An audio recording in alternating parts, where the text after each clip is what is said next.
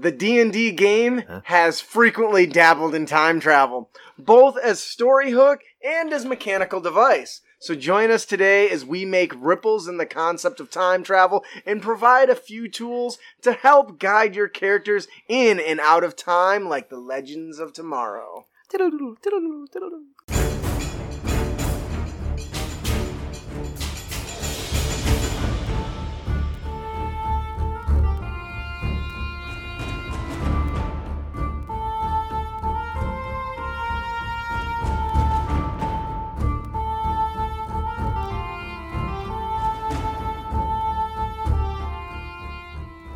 Hello and welcome, heroes, to the Crit Academy. I am your host, Justin. I'm your co-host, Ian. I'm your co-host, Brandon. We hope to inspire you with creative content that you can bring with you on your next adventure. Yeah, that's it. Today's topic, obviously, is time travel. And let's be honest, this is going to be a fun one. I hope if you're in the audience and you've experienced, either as a player or as a GM, a game of time travel, please share your experiences, what went right, what went wrong, all that stuff. It's really, really awesome. So, with that, you don't really have to go too far to, or you don't really have to look too hard to come across a story involving time travel. We find the plot devices in many different genres, books, films, comics. Although science fiction leans the heaviest into time travel, killer robots set back in time, kill the mother of a dangerous revolutionary is a very, very well-known example. Where's Connor? And I think that it's grown even more lately, right? With the Marvel Cinematic Universe really leaning heavily into it. Oh yeah. I don't think Doctor Who always did. Doctor Who did it for a long. Was always kind of it. That's his whole shtick, isn't it? Yeah. But in a way, he can't travel to specific areas that he wants to. It's always a specific moment in time that he can go to. That's still time travel. Yeah. Okay. But that's a good point. So there's a lot of different things to kind of hook and talk about today. We have a few overview. We have some notes, but I think we're going to talk, if we can, about most of our personal experiences as we've kind of gone through it. But we do want to touch on some key points. Specifically, there is a problem with time travel. Yeah. Fundamentally, time travel already exists in D&D. It's true. Really? I didn't know that. Yeah. Time passes in the game. The DM controls time flow to manage the story, speeding it up and slowing it down, but time travel is more than watching sand fall through an hourglass. Yep. Time travel in the fantastical sense is the ability to travel from one point in time to another, either forward or backwards without changing physical location.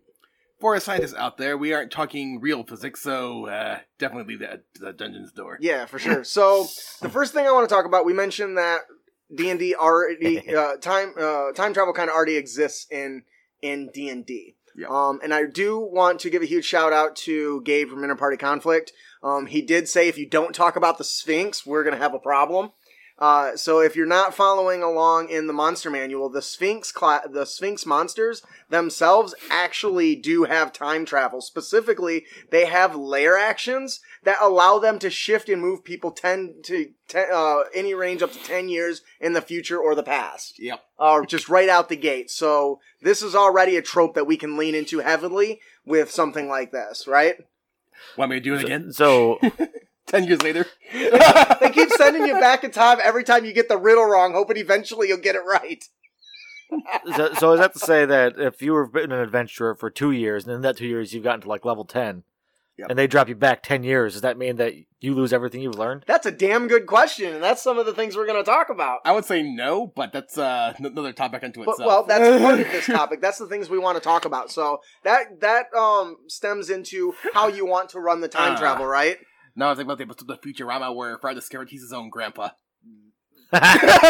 So let's delve into that's a funny episode. The core of the time traveling stories. Let's be honest, no science, as Ian said, keep that shit at the door. You'll hurt yourself. Yeah, it'll kill your brain. But Einstein's theory of relativity, shut the fuck up!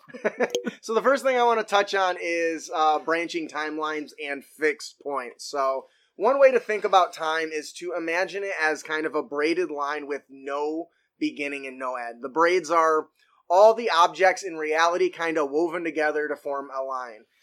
Now, the line does represent all the moments in time, represent all the moments in time. Though it is worth noting that some worlds treat time more like a wheel, where ages return as the wheel turns.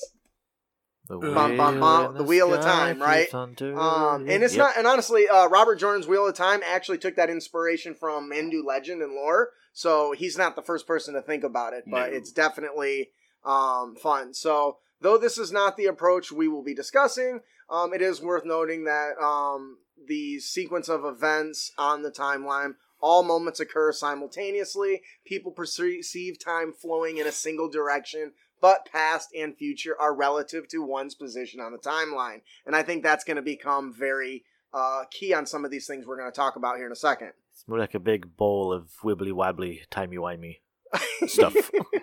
Yeah. Loki and the Avengers Time Heist is a great starting point for building out your story in adventures to involve time travel. They handle the explanation of branching timelines and design of the multi-universal concept. Each decision a person or creature makes creates new branches, meaning it's likely infinite timelines or possibilities exist. This mixes very well with the direction that the Wizards of the Coast has been going with the multiverse too. Yeah, which I think is really important to touch on. So, before we move on, this is something that's really interesting because this is probably the most traditional sense of time travel, right? What? One of the simplest to go with, at least. Yes, and because of for instance, the branching, it makes it easy to explain kind of why something may or may not change when they jump in the past, make a change, and jump to the future. That's one of the easiest ways to explain that away, right? There's a few different examples. Brandon, do you want to delve into this a little more? Yeah, as a DM, it's highly recommended to create a large timeline with what you determine are fixed points in time. These events unfold no matter what changes happen. This ensures you have a bit of control over the lore of the world and events that happen. I like that idea. A great example would be a major war between factions. The war is a fixed point. It will happen. But the characters making changes in time may alter who wins and how. So be flexible when creating fixed points. Absolutely. More importantly, the timeline provides interesting moments where the characters themselves can set an adventure, right? So if you have several points like a great cataclysm or a War of the Realms, you can use these to ask your players where they want to play, which is interesting, especially if they can jump back and forth between time, allowing them to experience those huge world-defining moments firsthand, which is pretty interesting, especially if you're a dungeon master that loves to build lore that nobody gets to experience, right? I like that idea. Now I'm thinking about all the various anime I watched that involve time travel, and it's making my brain hurt. Yeah.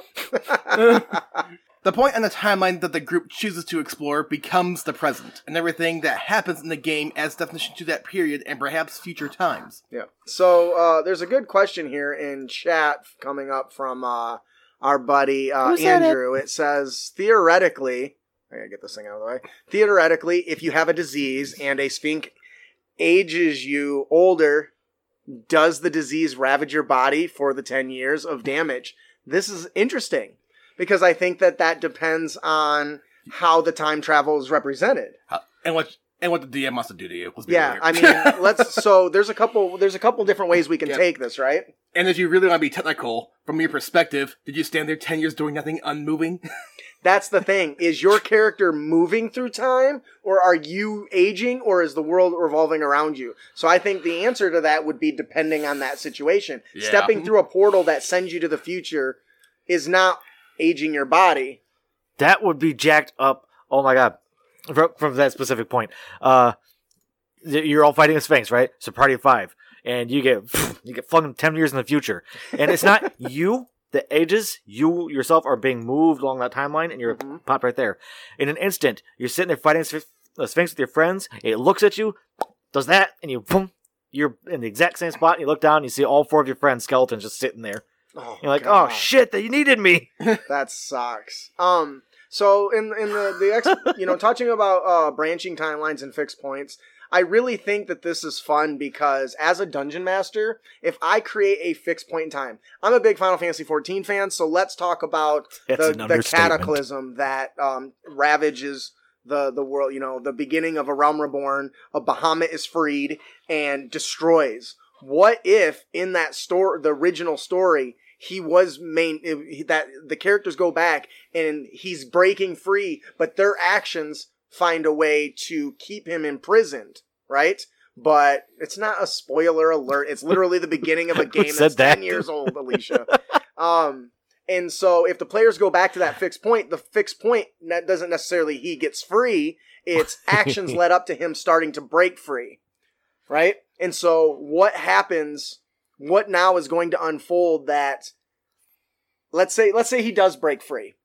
What if the actions the players take end up being the exact reason it breaks free? So the characters become self-fulfilling prophecies, right? You don't like in Red vs. Blue where what's his face finds out he's responsible for everything? Yes. Church, yeah. Where he's going back and forth. But that's what I'm talking about. These are the things you can play with within your own fixed points.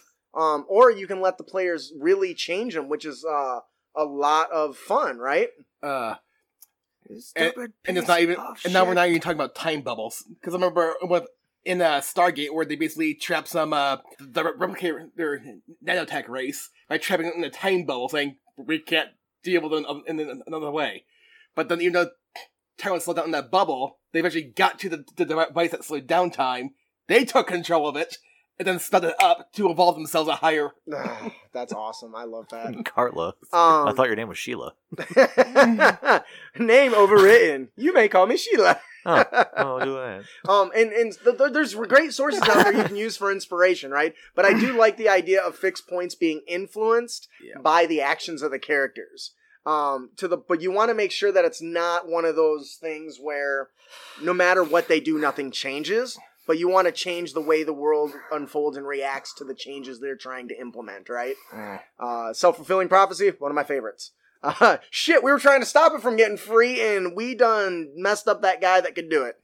All right, so I want to dig into this little, to the next step of this, which is causality and paradoxes. Ian, do you want to tell us a little bit about that? Oh, yeah. Events have causes. One event causes us a second, which causes us third, and so forth, building on a chain of events, which is commonly referred to as the butterfly effect.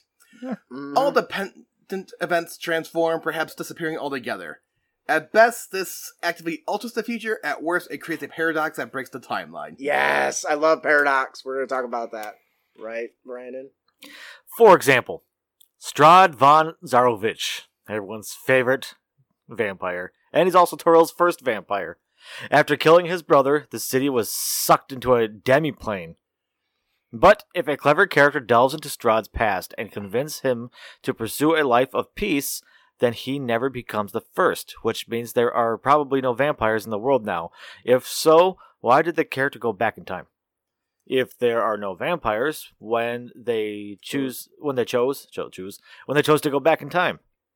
Fixed points can help reduce events such as these from happening, or at the very least help you maintain control of that result. Now, the simplest way to go here is we established already forking timelines.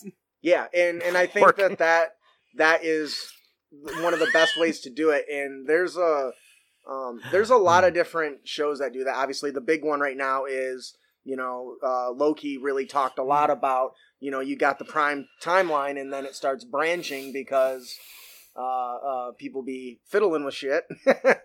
And so now you get variants of these different characters. And I like the idea of a character returning to their time, but maybe everyone being just slightly different variants of themselves. And how do you know you get back to the exact same branch you were on? You know what I mean? Because that becomes a whole new thing. So now you jump back, you take care of Strahd because he's doing some shit. You wipe him off the planet. You jump back. Now there's no vampires, but there's also no elves, and there's no dwarves, and there's just humans everywhere. Because of one change you made. Okay, there's no vampires. That was your goal. You succeeded. But are you in the right timeline, or is everything that's different because of the decisions you made? You know what I mean? It's a real mindfuck, to be honest, when it comes to time travel. Which does go ahead. Like, I remember I was watching a video which showcased I think it's the French fantasy show, Wakfu, which you can watch on Netflix. That's a good show. But basically the main villain does a lot of really terrible stuff. Oh, yeah. But then he found out why. Basically, in the past, his family was killed, so he's trying to gain power. Mhm. And he basically justifies it by saying, everything I do won't matter, because once I go back in time and save my family, none of this will happen anyway. So he's okay being a douche. Yes. And that's kind of how Cable is in the Deadpool flick, right? His family was, Oh, yeah. demolished, and he goes back and he's trying to kill a kid. He's trying to take out a bad kid because he's going to become a bad person. Even if you haven't seen it, the new South Park post-COVID, the movie that just came out on the Paramount Plus, it's a time travel story. Of course it is. Back in the day before it. All right, so let's move into the next thing. We want to talk about alternate timelines. Uh-oh. As touched on before, you can use branching timelines in a more controlled manner to help mitigate the risks of the campaign world, changing as a result of time travel. So rather than creating fixed points, when the characters jump to one point on the timeline to another, they create forks in the road, right? Which we talked about with branching. With one branch extending into the future as it always has, the other on which the characters find themselves goes a different direction. This is very a changeable future, right? A character could change Strahd in a previous example without fear of creating a paradox. The character would not be preventing Strahd from becoming a vampire on their timeline, but would create an alternate reality starting at the point at which his change was made. My favorite example of this is Trunks in Dragon Ball Z. He goes back in time to stop the androids that are attacking and demolishing the entire planet, and he helps all the Z fighters get stronger. They kick some ass. He goes to the future, and they're still there. Because it created a alternate timeline or a variation of the branch, right? What I do love about that is the drastic difference between adult Trunks from that timeline and the kid Trunks where Vegeta's still alive. Yeah. Because he raised him, he's got more of an attitude than the other one does. Yeah, he's a spoiled brat. He slapped him more than once. Being raised by Gohan versus being raised by Vegeta. Yeah, and I'm pretty sure that's exactly what nature versus nature. Vegeta does. If you hit me, I'll take you to the park. He smacked. You didn't say you were going to hit back. I didn't say I wouldn't. So whether it is possible for characters to return to their original timeline is really up to you as the GM. It might be that whenever a character travels through time, they create a new timeline that moves in parallel with their own. So this is really cool because now the difference between branching is it's kind of always happening. With alternative timelines in branching, it only happens because of what the characters did. Yep. So now you got them running in parallel, in tandem, which is really cool because that creates its own different thing. And in such case, any return to the present places the character on alternative timelines present. So, on the other hand, the characters could, return along the forked path and move back to their usual present. They would then be in the world unchanged by their actions in the past. So all that work they just did is nothing. But they made it better for somebody else. That counts for... Okay, we got rid of Strahd, so let's all pack up our stuff and head on over to this reality. But Daddy, I'm half vampire. You shut your mouth. So has anybody played Chrono Trigger or Chrono Cross or Another Eden? I was trying. Those are good examples. Yeah, so if you're looking for really good examples of time travel, they do it really, really well. Chrono Trigger has so many endings. Oh my gosh, it is crazy. Here's an interesting read. Prince of Persia, did they do that? Yeah, Prince of Persia too. So Dulcinea says there was a story my dad read where it was impossible to return to the original timeline, but someone once tried and it instantly crashed with the parallel alternates where they were trying the same thing. So they basically just smashed two realities together. That is crazy, and I love it. Was this a good idea for a topic? Because my head really fucking hurts. Yeah, it's getting there. Unfortunately, I think we're hitting Kiefer's too. Chronic trigger. Because he keeps asking a lot of questions. It's like, yeah, and that's okay. We want that, right? So yes. Let's actually answer one here. So, what can you do about a party in the present that is affected by the other forces changing time around them? Ooh, see, that's hard because they wouldn't know. Yep. Right? I think that in order to make something like that work, they have to have a reason that their visions would, or their world would be different around them. I would say that would be a good thing to start off as like dreams, that as they get stronger, they're less impacted by it. Yep. So you could do something. I'm playing Final Fantasy VII right now, and so it's a very big story on imposter syndrome, where throughout the entire game, Cloud is having these little bit of flashbacks. But the longer the story progresses, the stronger those flashbacks become. And you could do something like that, where as they get stronger, they start to realize, I'm having two memories of these different things, but I don't actually know who or where this person is, and so you could feed it to them that way, I think. You want to read that one from Dulcinea? Yeah. Dulcinea's comment is the whole idea of time traveling means you can never go home, which is kind of terrifying. Absolutely, because it'll all be changed.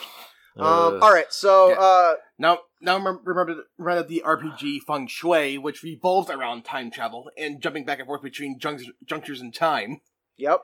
And they even make a point saying if you go back in time, or the timeline has changed in some way, shape, or form, you may change too and not even realize it. Unless you go to the Netherworld, which you then become unstuck in time and become a constant.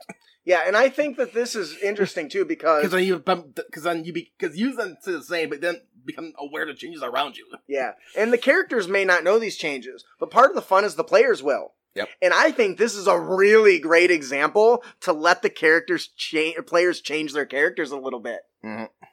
Right?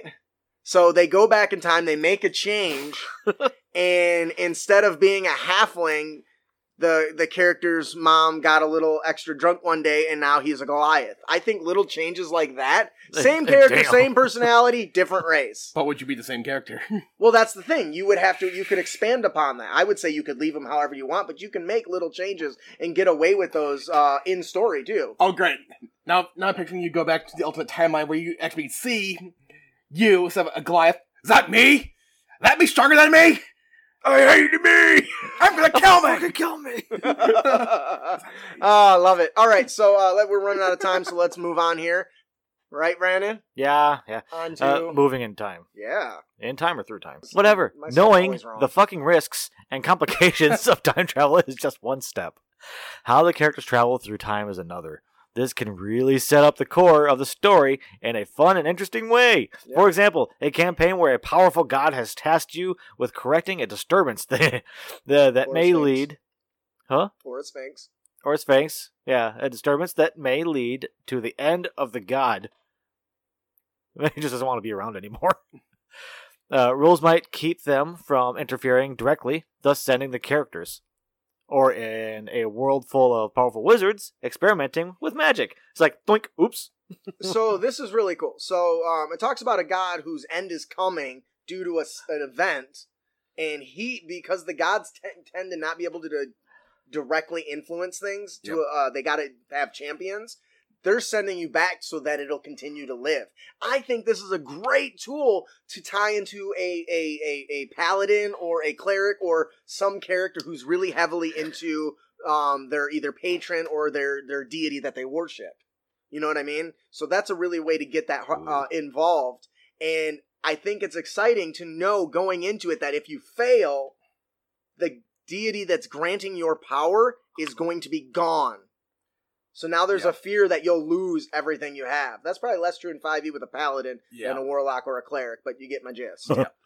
So it's not uncommon for magic to go awry, as Brandon mentioned. So during a battle with a dark wizard, the characters could interrupt the ritual, and the side effects toss them into a different point in time. Now their goal is just to get home, without any real understanding of how they got to where they're at in the first place. Two examples will play out entirely different, and honestly, it's a great way to experiment with new worlds and mechanics in games, I think, which is a lot of fun.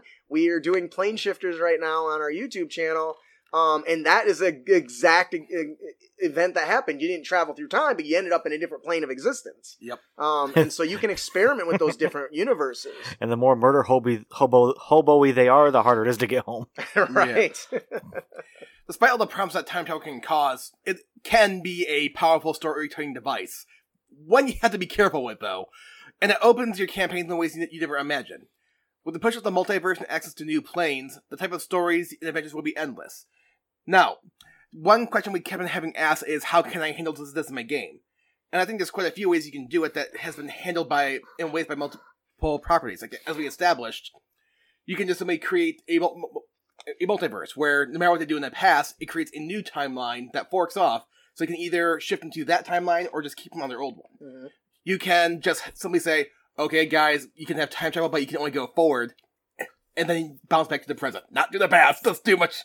Too much to try to do, yeah. And I've also seen stuff where anything you guys do is already part of the timeline anyway, so you don't screw things up. That's interesting, because part of time is you've already time traveled, which comes back to how paradoxes are created, right? Yes. Oh, my God. What? Instead of a rust monster, an age monster. Every time it hits you, you age a certain number of years. Oh, jeez. Even Andrew, worse, you lose that is 1d4 savage. levels. I do think there are some creatures that do that, actually. Well, we just talked about one, right? The Sphinx can just age you. Well, Ghoul. Well, there's Ghoul, too, I think, right? Yeah. There was one creature I remember seeing on TikTok. I can't remember what it's called. But if it kills you, you just get erased from time, period. Like you never existed. Actually, the last point I was going to make, too, is I've also seen some probably say, no matter how you try to change time just to stay the same and try to force itself back to normal anyway. Yeah. In Wheel of Time, they have a power called Balefire.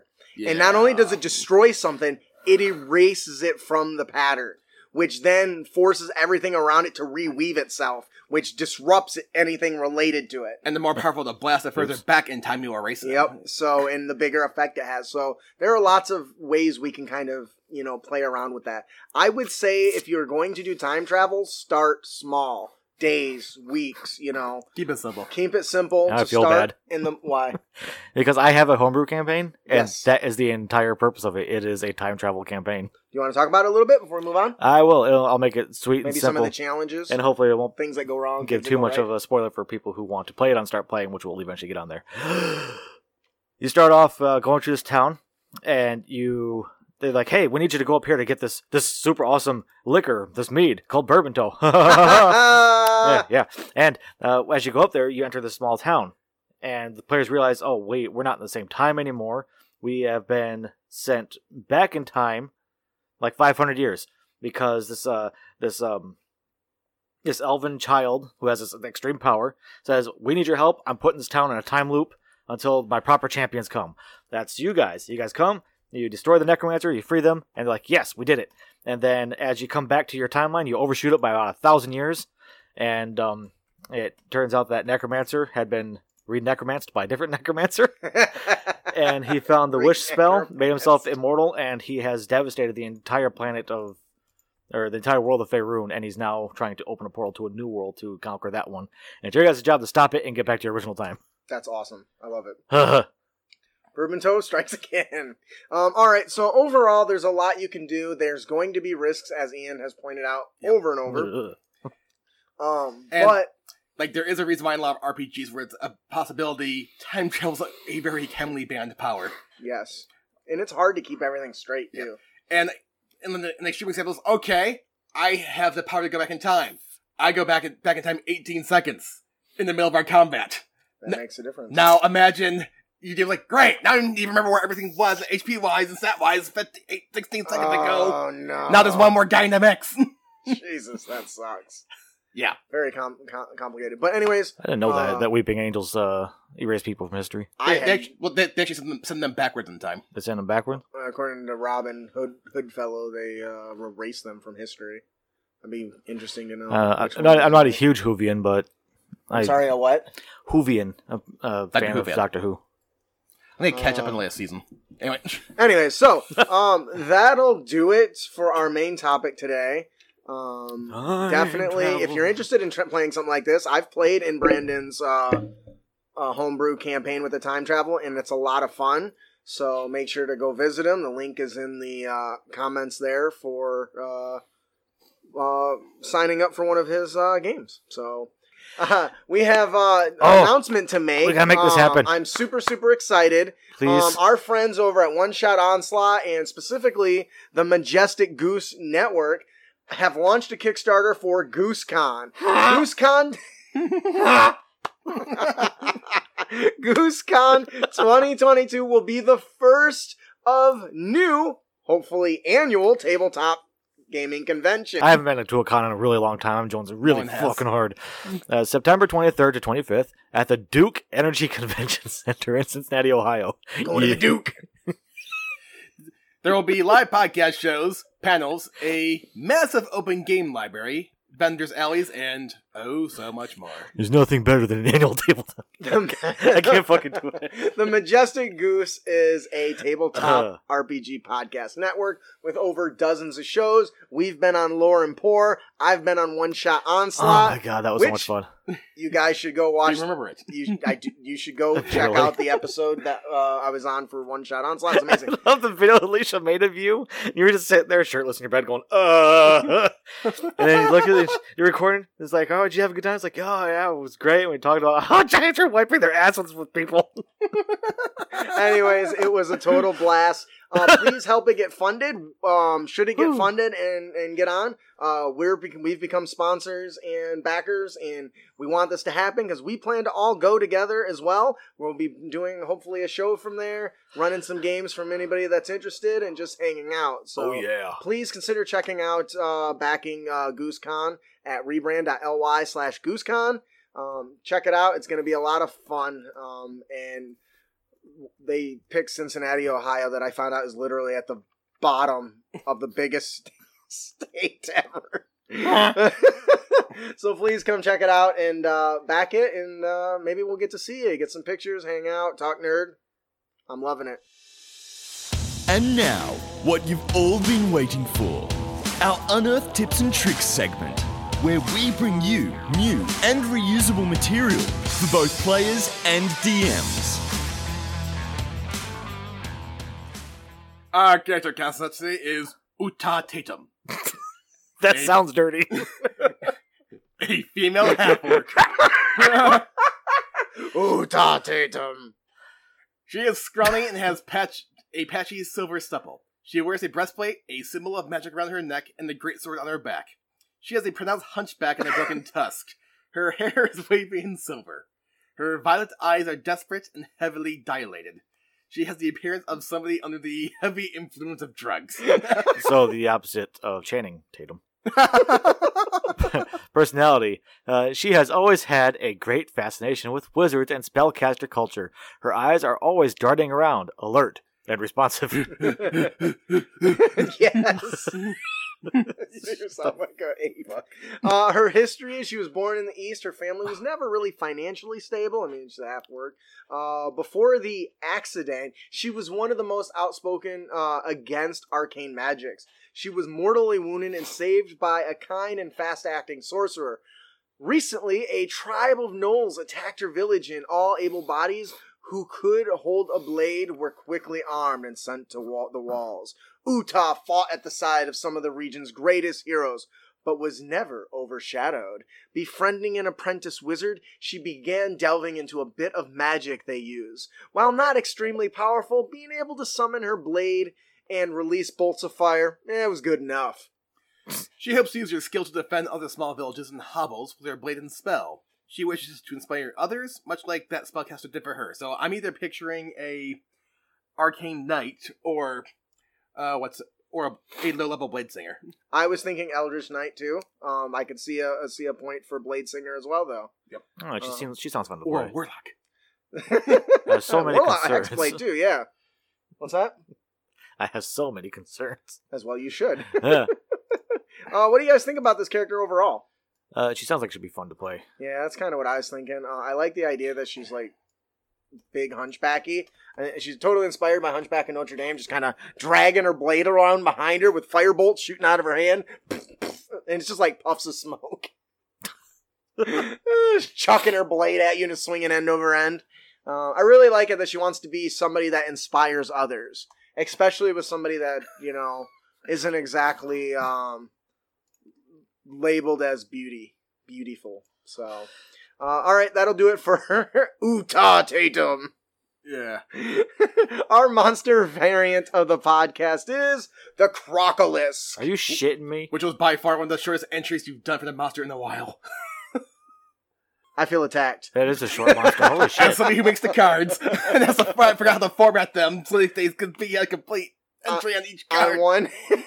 All right, so the Crocolisk starts with the origin stat block of the Minotaur. You're going to lose the Labyrinthine Recall and the Gore feature. We're going to give it new tainted blood. I want to... Okay, anyway. Get away. God damn it. Every time the Crocolisk takes piercing or slashing damage, a spray of caustic blood spurts from the wound towards the attacker. This spray forms a 10-foot cone. A creature in the area must succeed on a DC 14 con save against disease or be infected. The creature is poisoned until the disease is cured, and every hour that elapses, the target must repeat the saving throw or reduce its hit point maximum by 2d4. The disease is cured on a success. The target dies if the disease reduces the hit point maximum to 0. This reduction to the target's hit point maximum lasts until the disease is cured.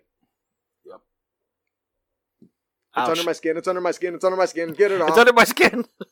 What do you guys think? How much coke did you have today? Enough! There's never enough. Are you taking Koa or cocaine? I did something like this with a xenomorph build I did. Yeah. It wasn't a disease, though. Well, what's cool about this is you can totally avoid this feature Yep. if you don't use slashing and piercing. Yeah. But what player's going to think, every time I stab it, it bleeds on me. Maybe I should hit it with a maul.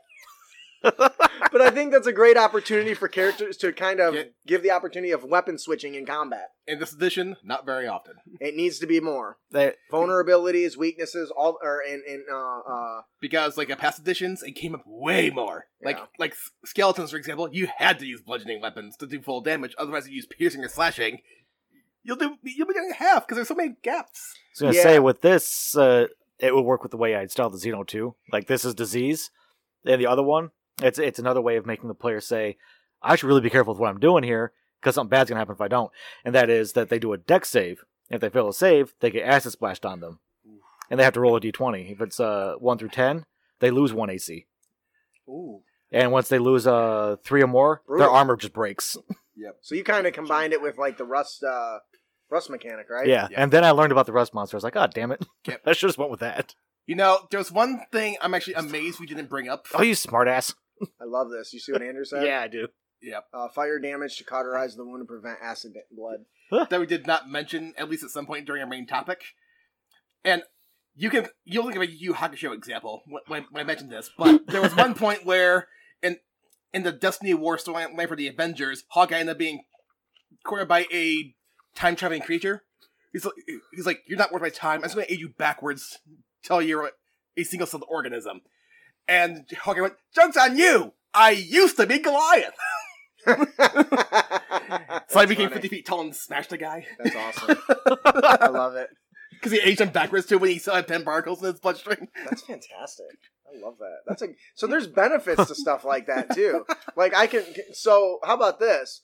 We're getting off topic. Yeah, All right. I'm going to age so- it back 10 years. Oh, please do. So, there's a lot you can do, right? Yes, please. You're an old spell guy. Yeah, I can't read my spell book anymore. I can't see it. You aged me to 50. He goes, Great. you are so fucked.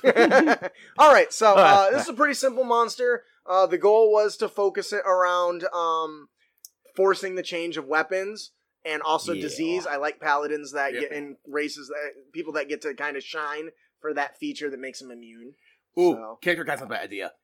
You were a powerful archmage, but you got aged backwards back to when you were an apprentice, so you don't remember the stuff you did anymore. I always like the idea of playing an old wizard who just forgets his stuff. I did it with drawing spells out of a hat one time. Thinking I'm casting one spell? Nope. That's fucked up to do to your party. All right, so that'll do it for our monster variant that we barely talked about, the Crocolisk. Brandon, would you like to tell us about our encounter? Guess what it's about? Our encounter of the podcast is A Leap Through Time. Ha ha ha! The characters are tasked with searching for a local archaeologist who has gone missing. Diana Fouche, a female... it could be Fouché. Bobby It's Boucher. more like you made a noise like foosh. Fouche. A female commoner is concerned for her husband. He went out seeking the truth behind his great-grandfather's disappearance some years ago. Diana can share her husband Doran's notes A character that succeeds on a DC 13 intelligence investigation check confirms that he delved into the Hallelujah Mountains. Yes. Hallelujah. No, you have it, hallelujah, but I couldn't remember how to spell it, so that's what I ended up with. A character that succeeds on a DC 17 intelligence history checks recalls reading a tome regarding the lore of the Hallelujah Mountains may contain a fountain that grants eternal life.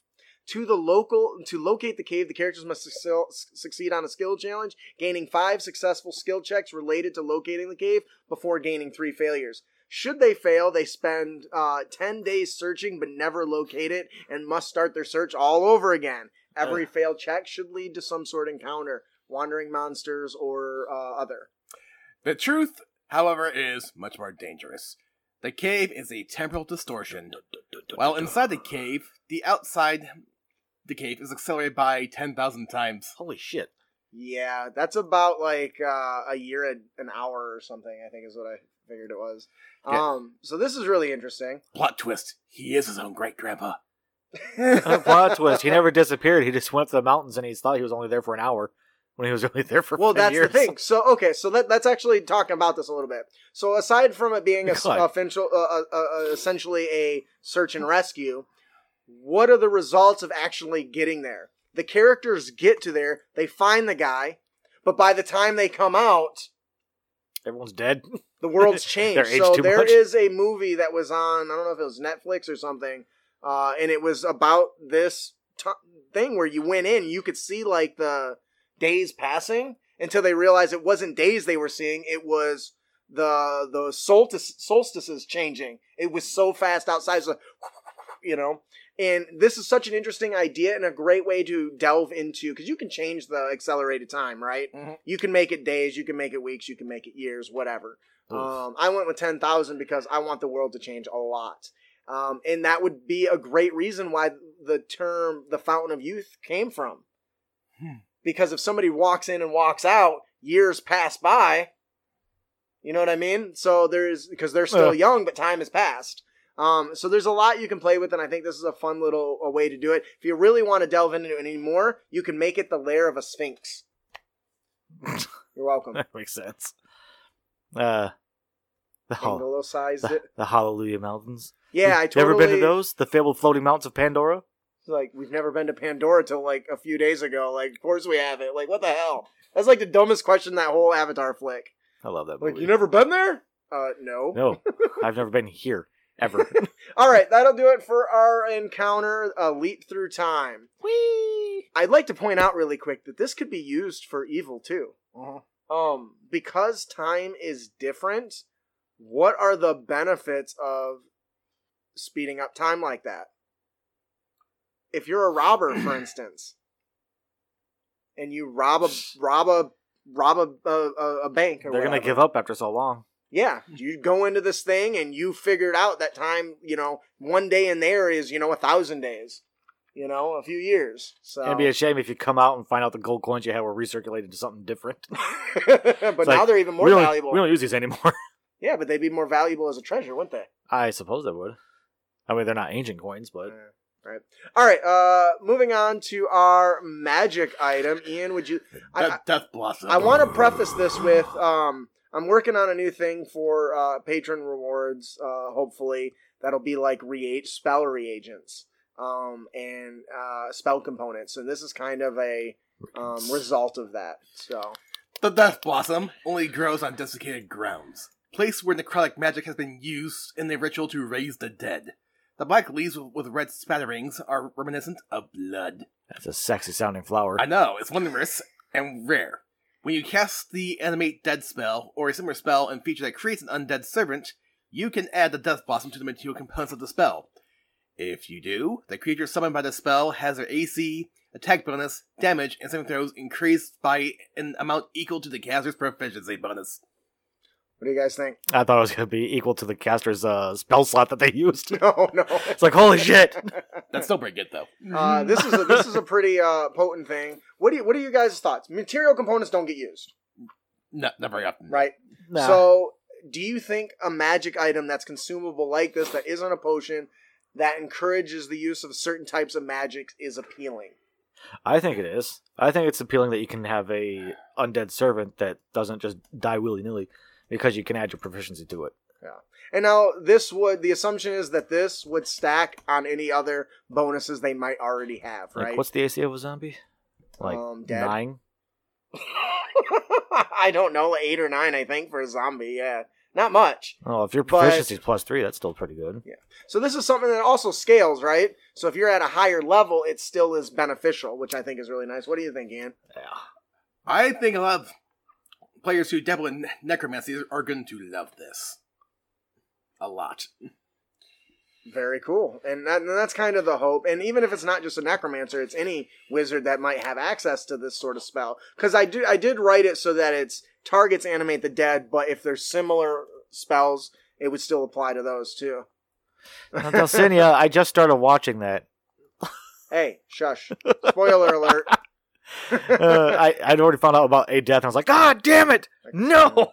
Anyways, so the Death Blossom is a reagent magical item that we are working with, so keep an eye out for more of these. Please let me know in the comments what you think of something that enhances spells like this that is consumable, because, you know, it sounds just awesome in my mind.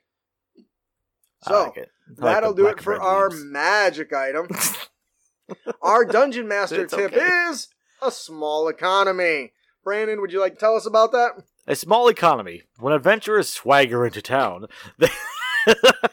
they carry more wealth than most families see in a lifetime. That's sad. That's actually true. Yep. I'll give you 500 gold as starting money. It's like, oh, that's more than a commoner makes in like 20 years. Yep. Characters purchase expensive equipment such as weapons and armor and blithely pay top silver for rooms and meals unless a community is regularly experiencing an influx of adventurers and their massive bags of gold and gems. So much wealth wreaks havoc. Yeah. Words. On a simple level, such wealth could either harm the town's economy or bolster it significantly.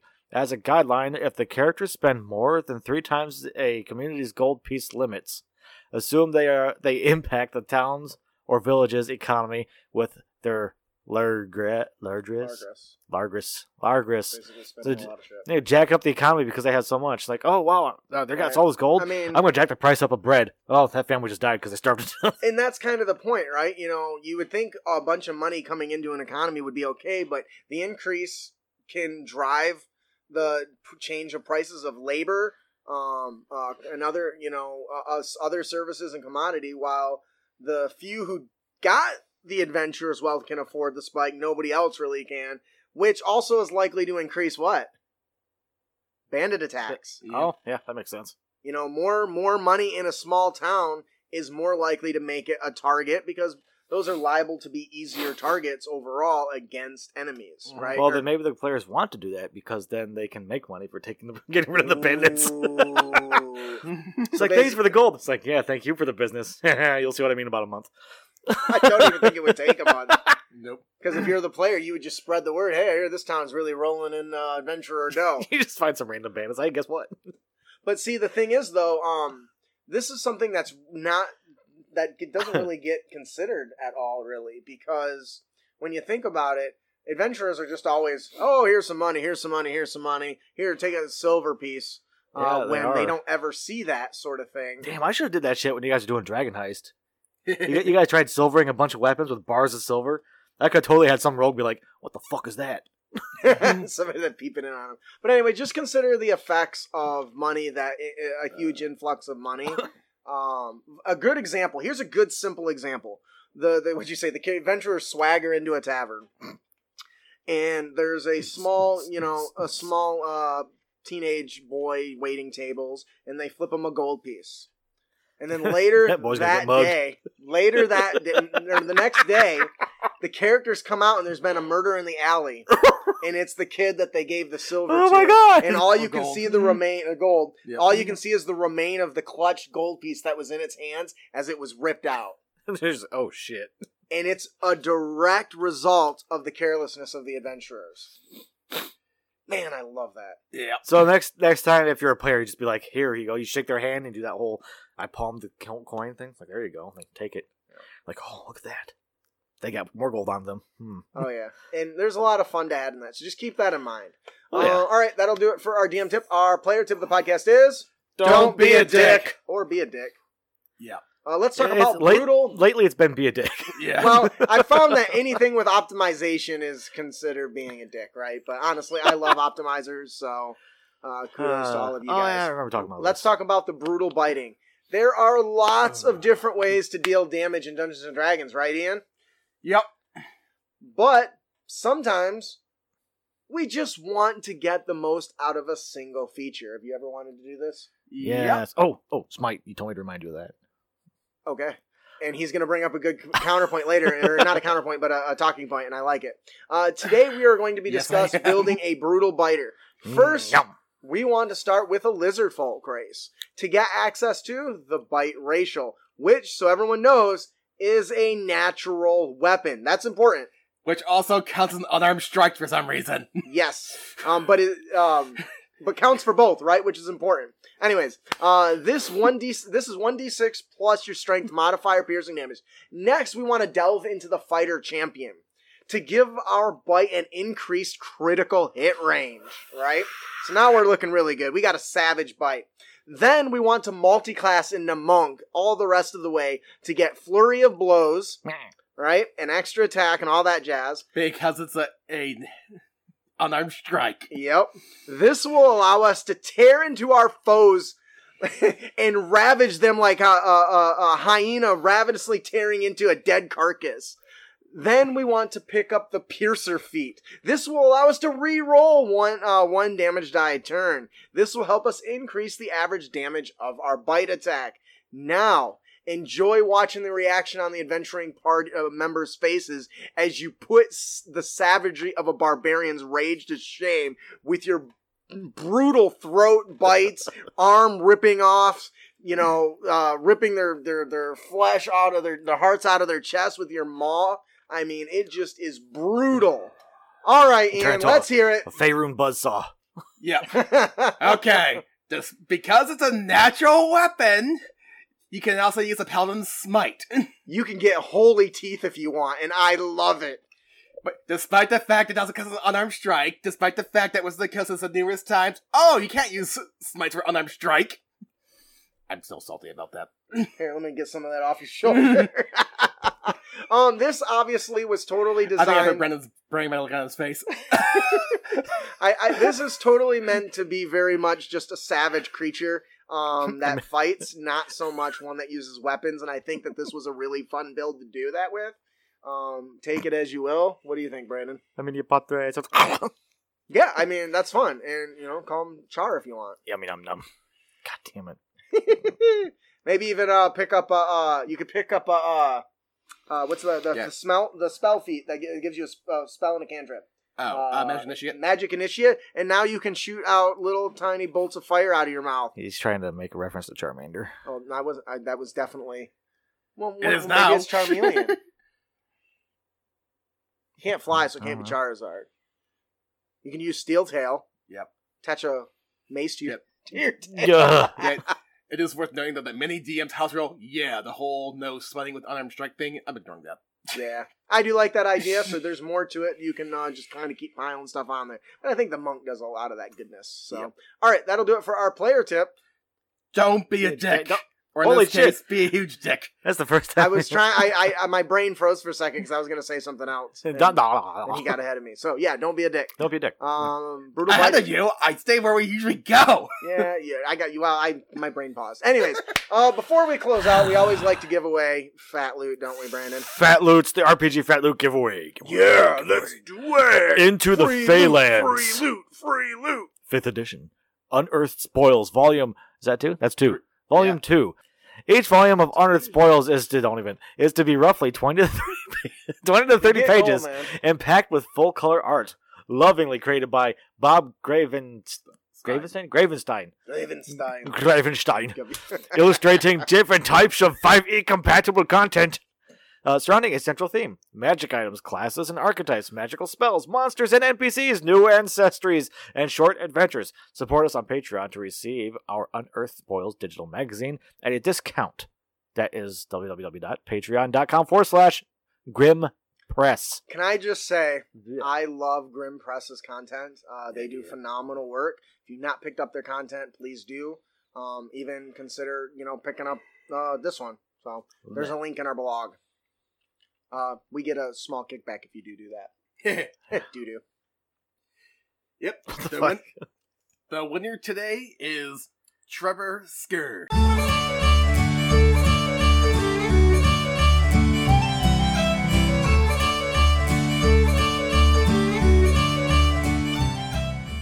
Trevor, if you enjoy your fat loots, make sure to take a precious moment of your time and leave him a review. If you didn't win, have no fear. Head on over to critacademy.com and subscribe for your chance to win. Aw, I love you too, Andrew. You know who else makes great content? You all do. Hang on a second. Let's blow that up on the board. Because we need to. Let's all soak that in. Smell that in, guys. Oh, that's so good. Oh, I'm allowed to do that. I don't think I'm allowed to do that on Twitch. we're not. Twitch. Anyways, thank you for your support and the kind words. We appreciate it. We are just about to put out a survey about the show /podcast to help us collect some info on how our audience would like to see us improve. Please visit https://rebrand.ly/crit-survey and take a couple of minutes to help us out.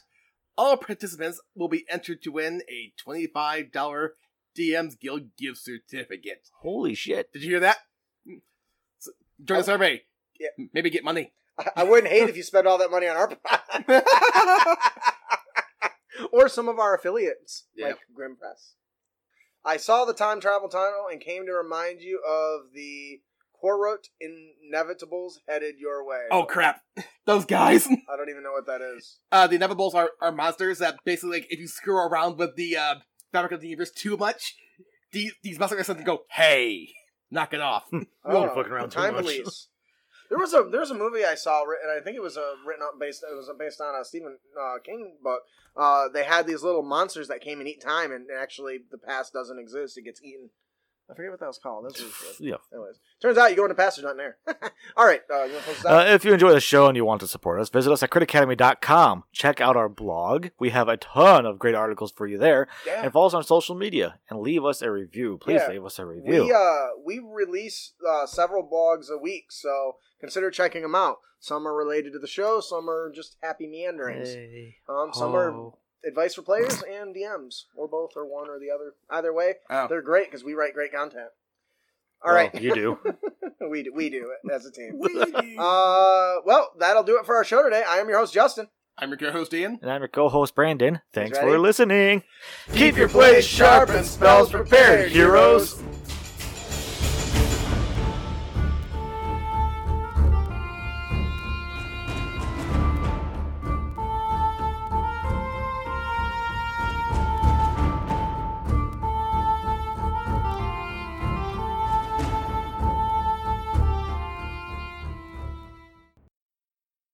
Ooh, Steins Gate. Why didn't you say that earlier? Steingate? Do you have any idea how many series I could have mentioned? Yeah. Well, we only got a half. God, I hour. didn't realize how much time travel shit there is. There is, and we didn't even cover a fraction of it. No. Back to the Future for that matter. The Back to the Future. We didn't even talk about that's that a one. big ass example, and we didn't mention it. Doc All Brown, right. a disgraced nuclear physicist, is best friends with a 17-year-old boy. That screams call the police.